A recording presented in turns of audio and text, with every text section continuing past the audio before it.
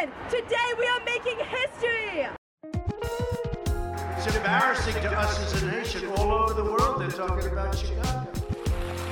I campaigned on change, you voted for change, and I plan to deliver change to our government. You're listening to Chronicle Headlines.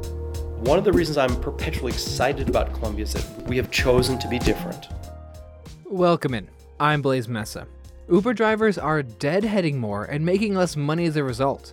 We dive deeper into what deadheading is later in the show. But first, vlogs are getting students to enroll at Columbia. How does the student perspective factor in when selecting a college?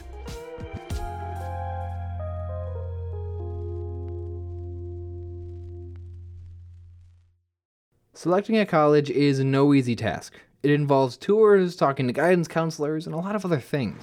Good morning!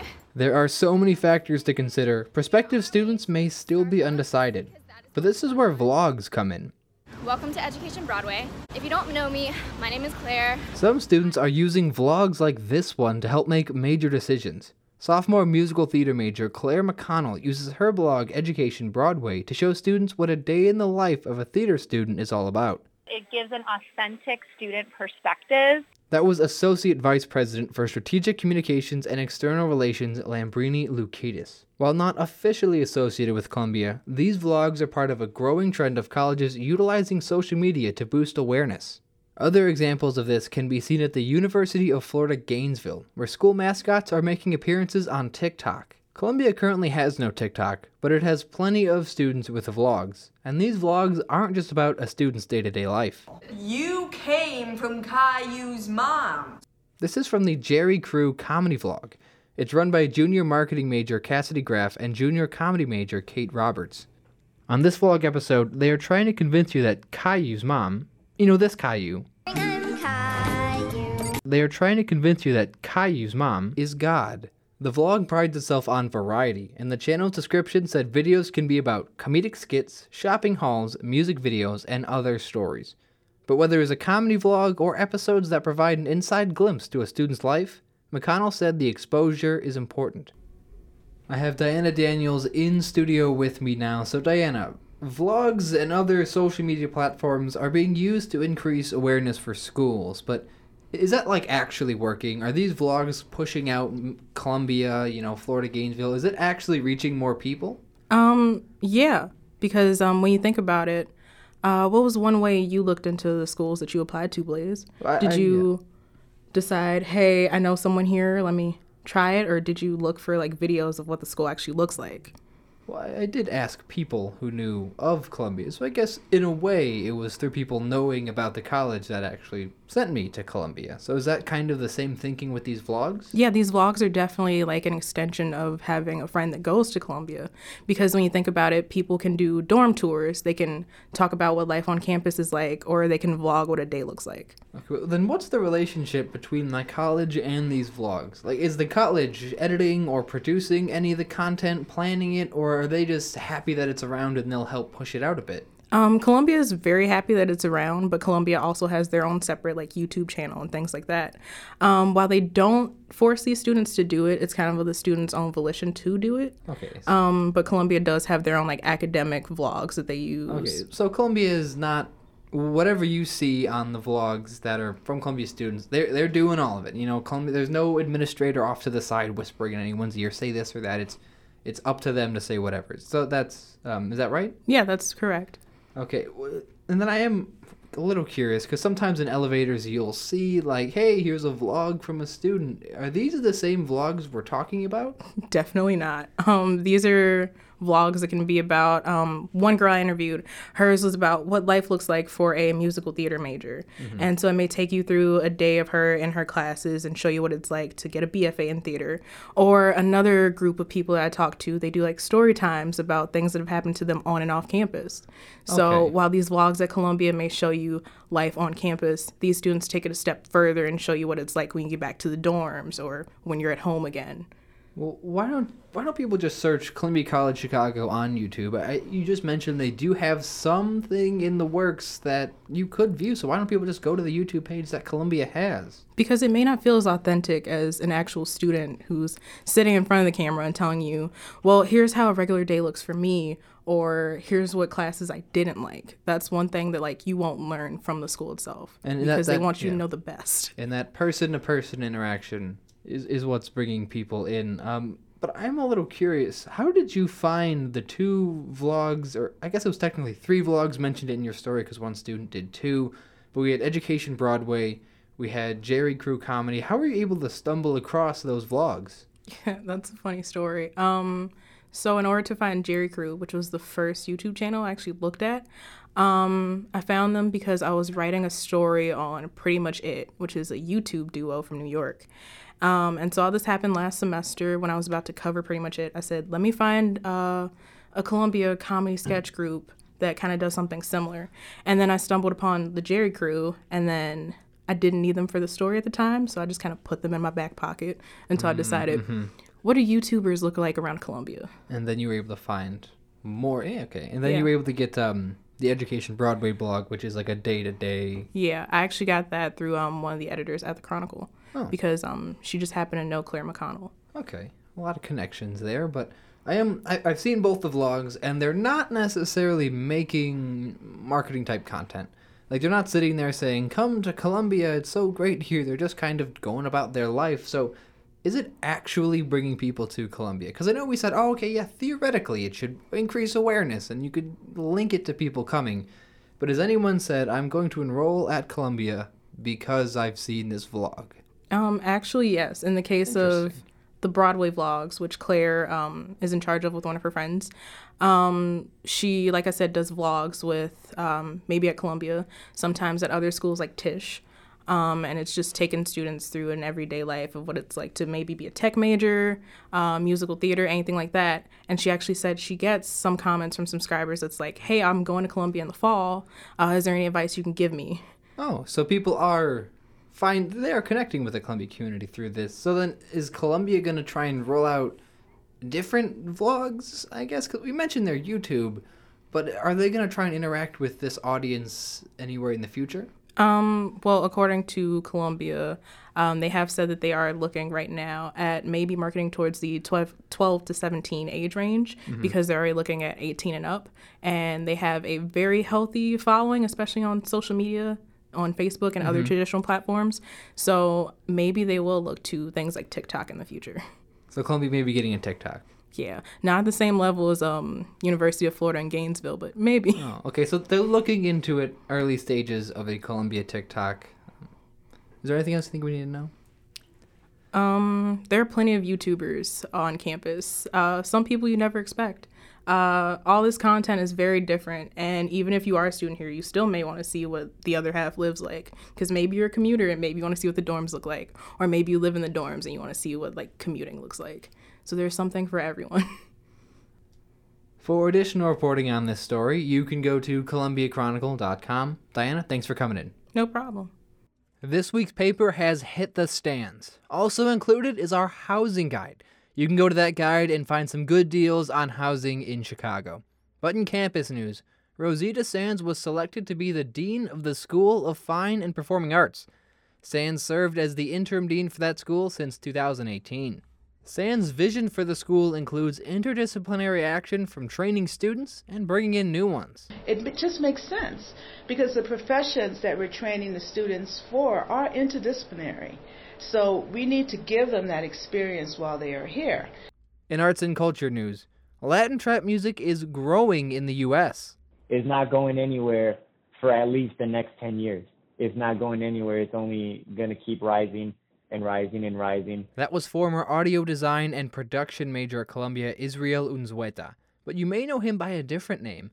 Unzueta is known as Reality when on stage, but it's spelled with an X through the I. According to a 2018 report by Buzz Angle Music, Latin trap was the 5th most streamed music genre in the country.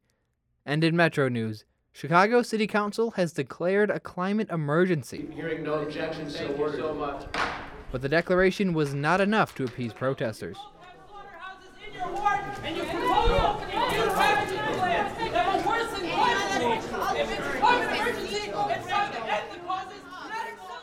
Protesters warned of the dangers of the climate crisis and urged everyone to switch to a plant-based food diet. Protesters were escorted out of City Council. Chicago joins more than 1,300 jurisdictions, countries, and cities who have taken climate action. For additional reporting on protesting at City Council and all of these stories, go to ColumbiaChronicle.com. But before you go, we have one final story, and it takes place in the streets of Chicago. Rideshare drivers' finances are idling in the winter months due to deadheading. Rideshare drivers from Lyft to Uber are reporting less money and less rides. This has been increasingly concerning to drivers who rely on rideshare services for their source of income. I have staff reporter Meyer Lee in studio. So Meyer, you wrote about deadheading in Uber drivers. Should we be concerned at all? Like, what is deadheading? No concern there. Deadheading. I was very intrigued when I found out about what this concept is. I really love the sound of this word, but deadheading is essentially a rideshare driver riding around in their car for hours on end, looking, with no passengers, essentially. Okay, so there's an empty car. They're going around. Did you ever figure out why it's called deadheading? That's such a very concerning word for a way of saying that they're not making any money, is essentially what's happening. Yeah. So is deadheading on the rise at all? It is, and it's for two reasons.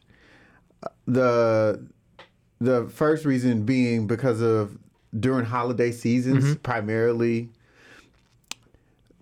people are not going out as much. And I think it has something to do with, hey, the holiday season just passed. I spent all of this money and I don't really need to be splurging on these luxuries such as ride shares. Okay, so it's trying to maybe save a little money after the holiday season. Yeah. Although with the cold weather, I would think more people are trying to take ride shares, but this is increasing, and this is just like a random, deadheading is increasing, but this isn't just a random deadhead increase this time. It's kind of been a steady increase for a couple of years. Is that right? That's right. And the other factor that contributes to that is the oversaturation of the market. I mean, that's a huge thing. When I say that, I'm talking about there's so many Lyft and Uber drivers in comparison to riders.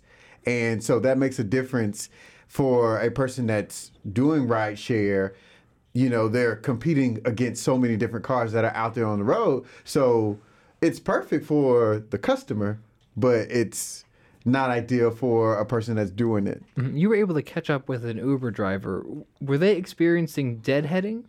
Oh, yes, for sure. And then, so tell me a little bit more about their experience. Has it been increasing more?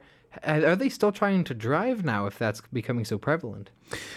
Well, actually, she had to leave rideshare because deadheading was becoming so prevalent that she had to find another job in order to supplement her income. For about 6 months, she had Uber as her primary source of income, but that changed once deadheading started to spike, and she really got the bulk of it because she lived through January and February and really experienced it, and it hurt her. And, she was self-reliant.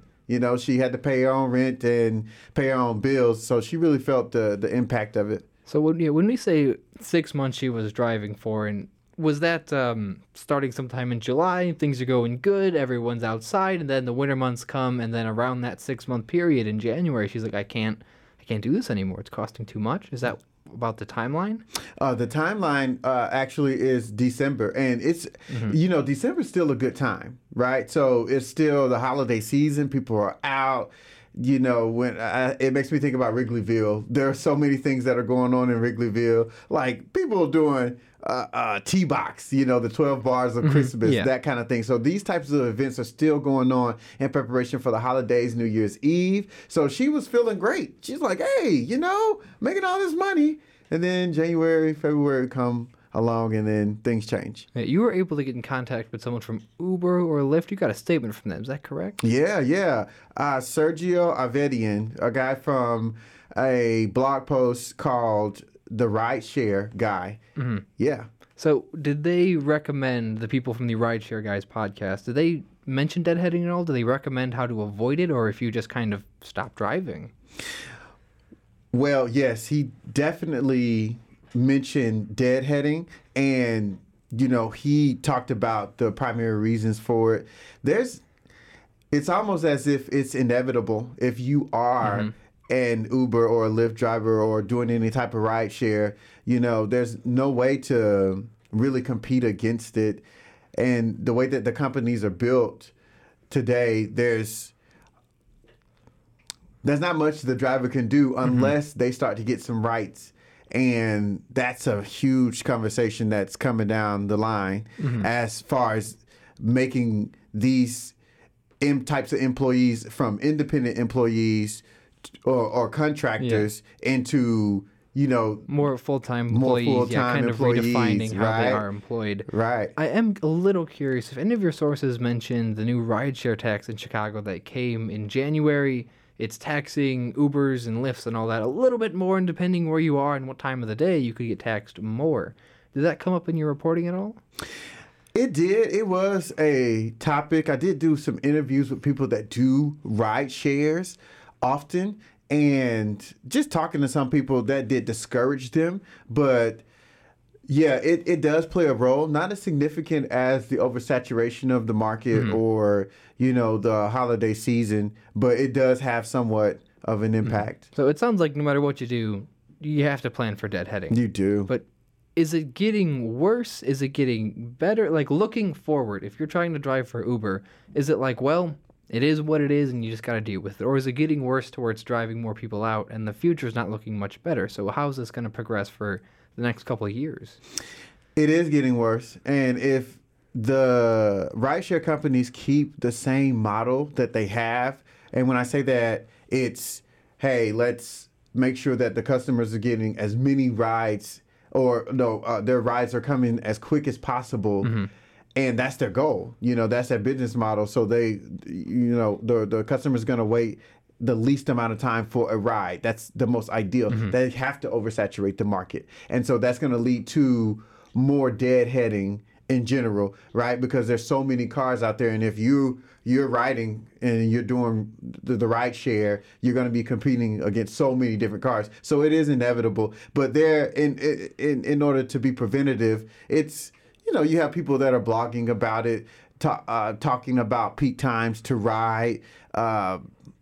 Different cities are going to be better for people that want to do this full time. So there are some conversations around it that can be helpful. Just a lot of random factors to look into. For additional reporting on this story, you can go to ColumbiaChronicle.com. Meyer, thanks for coming in. Thank you. That's all for this week. For more stories, go to ColumbiaChronicle.com, or you could follow us on our social medias. We are at CEC Chronicle on Twitter and Instagram, and the Columbia Chronicle on Facebook and YouTube. Chronicle Headlines is made possible by the collaboration of WCRX, Chicago's Underground, and the Columbia Chronicle, along with the chair of the Communication Department of Columbia College Chicago, Suzanne McBride. A special thanks to staff reporters Dyana Daniels and Meyer Lee. I'm Blaze Mesa. It's been an honor, a pleasure, and a privilege. I'll speak with you all next week.